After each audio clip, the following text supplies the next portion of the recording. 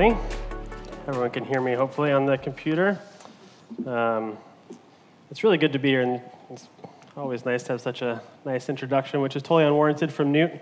But I was thinking, sitting here tonight, just how thankful I am to be in New Zealand right now, knowing what's going on back home, and even though vaccines are rolling out, that not only can we be together, but we can be together without masks and sit very close together in this room. It's wonderful.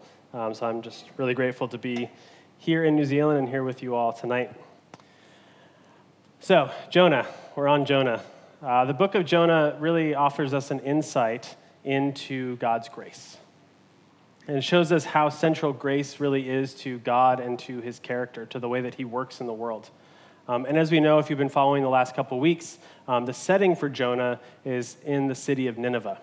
And in the first two chapters, we got to see the story mostly from Jonah's perspective, which the part of the story we're probably more familiar with, that he runs away, ends up on a boat, they cast him out, the seas go down, he gets eaten by the fish and spit back out. And now in chapter 3, we get to shift our focus a little bit and begin to see the story a little bit more from the Ninevites' perspective, how they perceive this Jonah in their midst and how they react to him.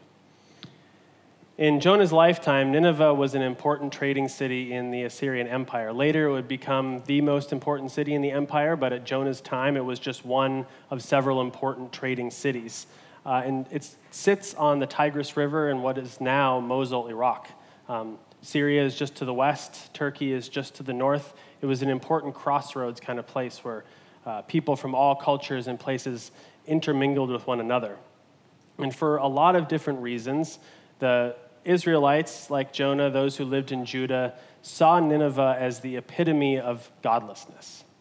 It was the city where godlessness existed in its purest form, where people were furthest from God because they were worshiping multiple idols and didn't think anything of the God of Israel as being the one true God. And by Jonah's time, many within Judah, and it seems like Jonah himself, understood their special relationship with God to be restricted to them. That to have God's special blessing meant you were part of Israel. You could define yourself by your language, by your clothing, by the neighbors that you have, by the way you worshiped. You had all these cultural markers that said, we are God's chosen people.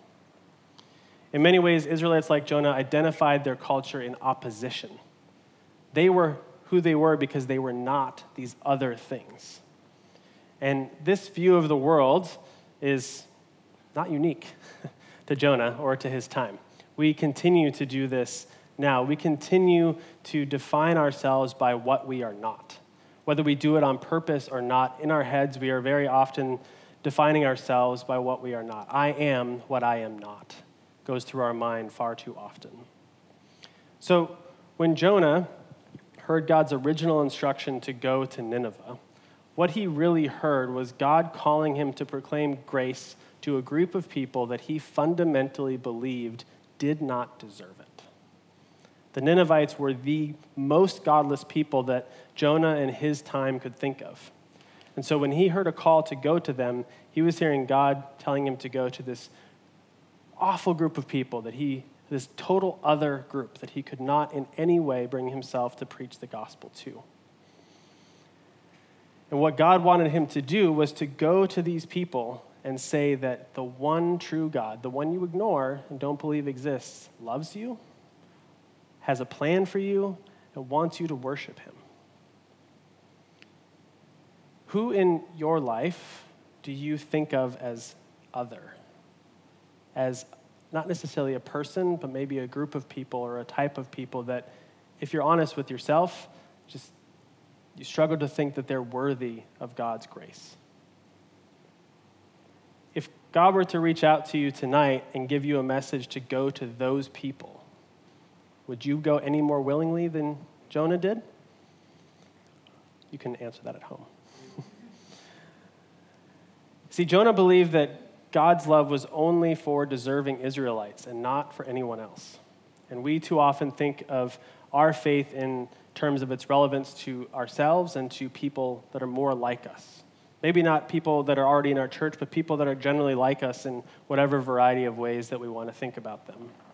But the reality is that God's grace doesn't work that way.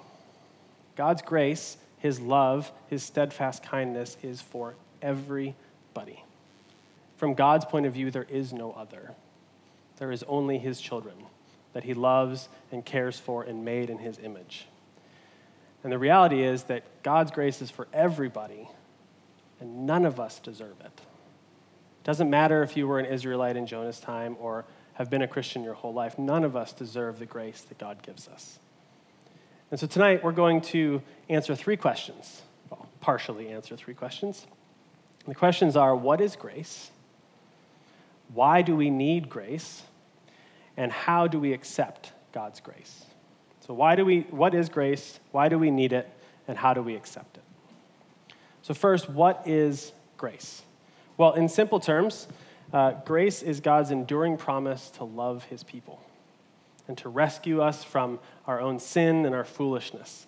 And in the Older Testament, there's a couple of Hebrew words that are used to really talk about this idea. And one of these words is hesed. And this word hesed, when used in conjunction with God's name, really communicates the idea of God's steadfast love.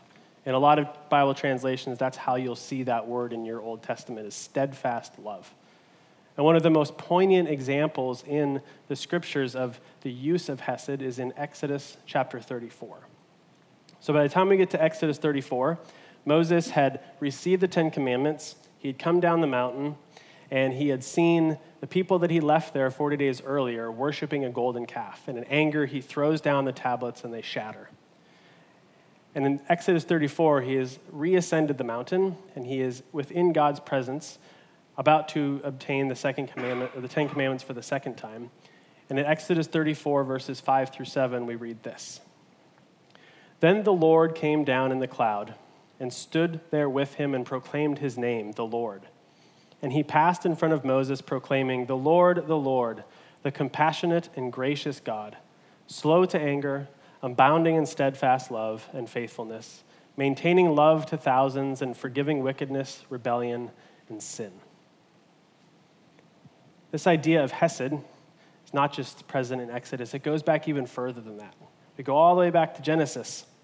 Genesis chapter 12, we get to the story of Abram before he even becomes Abraham. And like Jonah, Abram hears a call from God to leave his home and to go someplace far away. Unlike Jonah, he gets up and he goes immediately. And in verse 3 of chapter 12, God promises Abram that all peoples on earth will be blessed through you. And this is the so-called Abrahamic promise, that God is making a commitment to Abraham to bless all people in the world through his family. And Abraham's family becomes the people of Israel. It is the people of Israel, God's selected people, that are supposed to go out into the world and tell people about God, about the God of Israel and the grace that he has and the love that he has for the people that he has created. But by the time of Jonah, I keep wanting to say Jonah and Judah at the same time, and it's getting very mixed in my head. By the time of Jonah and Judah, there we go, that idea, that promise had gotten lost. They had taken that promise that is meant for the world, and they turned it completely inward, and were looking only at themselves. But God's grace was not only for them, and it's not only for us as Christians. It is central to who God is. It is central to what God is doing in the world, and it is central to our mission as Christians to proclaim that good news that God loves his people and has a people set aside for himself. We are to proclaim that to the world. That is part of what we do as Christians, to say that God's grace is real and that it knows no end and that he loves each and every one of his children. So grace is God's steadfast commitment to rescue his people. But that begs the question, why do we need it in the first place? I think as Christians we assume, well, God's grace is a good thing, but why do we need it in the first place? That's our second question tonight. Why do we need rescuing in the first place? Why did Jonah need to go to Nineveh and proclaim 40 more days and Nineveh will be overthrown? Several years ago, I read a book by Philip Yancey called What's So Amazing About Grace. Has anybody read that here? Heads nodding. It's a very good book. If you're not familiar with it, the book is really a modern retelling of a lot of different Bible stories. So what Yancey does is takes a lot of biblical stories and puts them into modern settings so they make a lot more sense to our modern ears. And one of my favorite stories in there is a retelling of the prodigal son story. And in this story, he talks about a teenage girl from upstate Michigan who at 16, 17 years old has had enough of her parents, thinks they're way too old-fashioned, and she needs to go do her own thing. So she runs away to Detroit. Not long after arriving, she gets herself into all kinds of trouble, falls in with the wrong crowd, finds herself on drugs, finds herself making lots of bad choices with her body. And after a few years, she finds herself sick and basically out on the streets wondering, what has she done with her life? She hits rock bottom and begins to wonder about her family back home that she abandoned and hasn't spoken to or thought of in 2 or 3 years.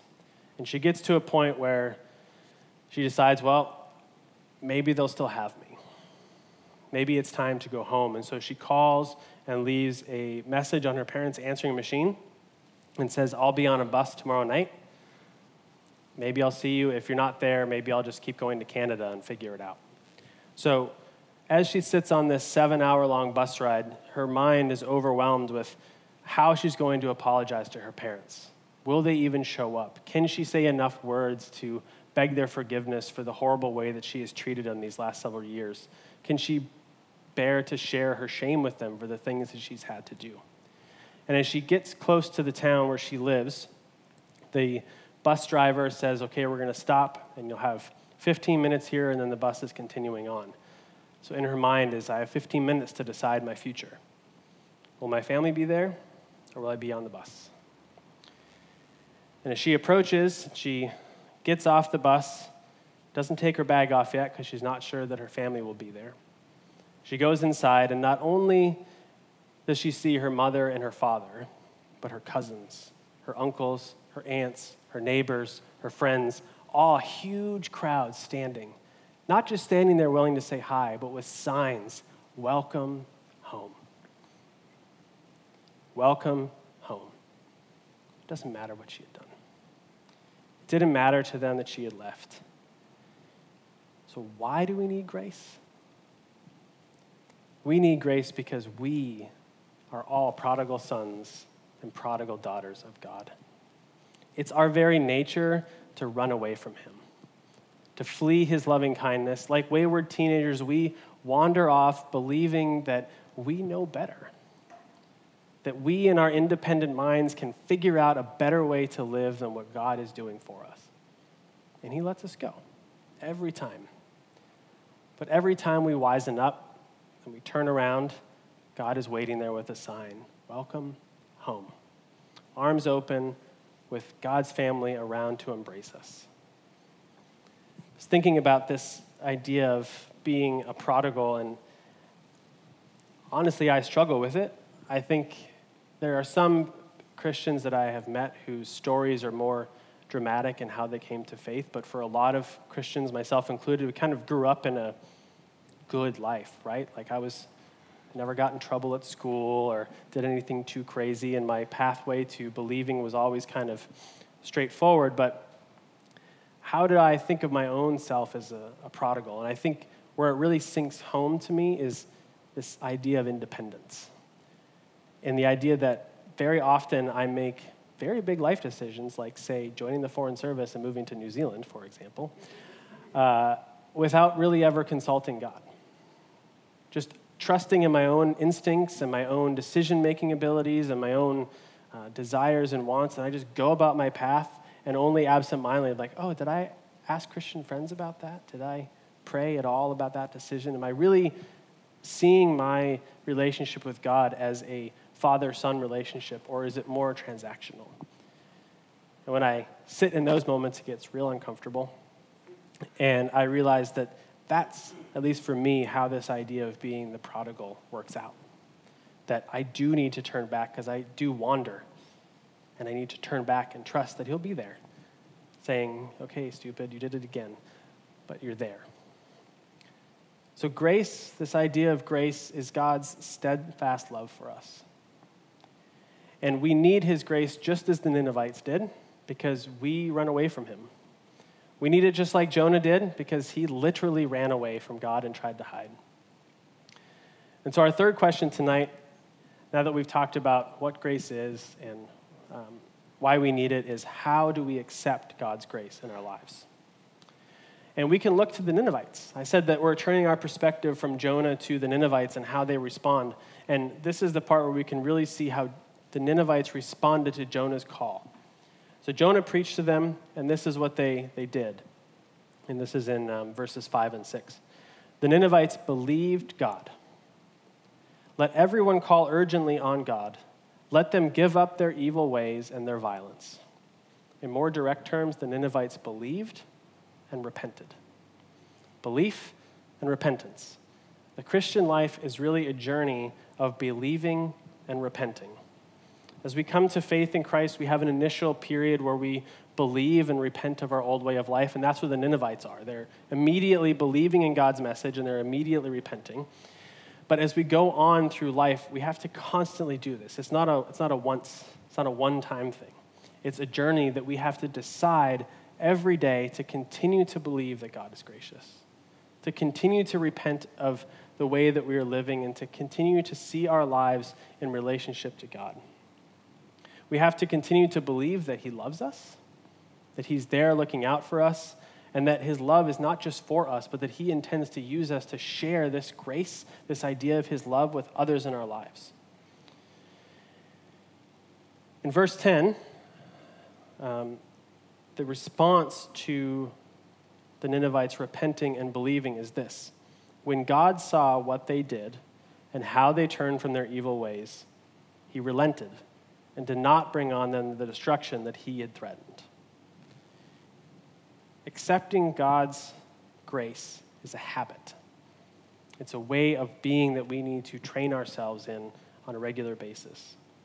As we go through life and we face the many challenges that it brings upon us, we can look at those things with fear and frustration, or we can, in the midst of all of that, trust, believe, and repent and know that God is gracious, that God loves us, and he continues to work in our lives, that he made a promise to us, and that promise will never go away. Accepting that truth takes practice, and it takes time. And I think that's another tricky thing for me to think about, is how do we make this, how does this grace, this idea of building grace as a habit actually work out in my life? And as I was thinking about that this week, I was thinking about that Hebrew word I said earlier, hesed, which is an Older Testament word. There's a New Testament word, agape, which is Jesus' uses to tell us to go and love others. But it's not have nice feelings for people. It is to go and actively love others. Both hesed and agape are these words used by God about himself and how he loves us, and they're always active. Our habit of growing in grace is about being actively engaged in doing things that change us and actively moving towards other people. And I think a lot of times when we think about improving ourselves in terms of being better Christians or deepening our faith, I think we too often think of big things, like, oh, I'm going to go on a mission trip and do this thing, or I'm going to give up everything and go be a missionary, or I'm going to give more money, or whatever, these bigger things. But I think a lot of this habit of building a habit of grace is about the little things. It's about trying to put yourself in someone else's shoes on a daily basis. When that person cuts you off on the highway on the way to work, maybe they had a fight that morning with their spouse. When that person at work is being a real jerk lately, maybe there's something going on behind the scenes. We don't know what other people are feeling and going through. And instead of immediately going to judgment, one of the ways that we can practice this habit of grace is to put ourselves, just take a step back and breathe and think about what might be going on, if there's a way that we can help and serve. It's really the little habits that we build like that over time that make a difference. It's not the big things. Accepting God's grace also means that we need to recognize that there is no other. In that Exodus passage that I referred to earlier, God is proclaiming his name to Moses. If you have a Bible with you and you're looking at those verses, or any time in the Older Testament that you see Lord, the word Lord, it's usually lower capital letters, That's a Hebrew translation of God's actual name in Hebrew, which is Yahweh or sometimes Jehovah. And what those 4 letters in Hebrew translate to is I am who I am. God's name is I am who I am. He doesn't define himself in opposition to anything. God is who he is. And as Christians, we need not to define ourselves as what we are not, but to accept who we are in Christ and define ourselves that way.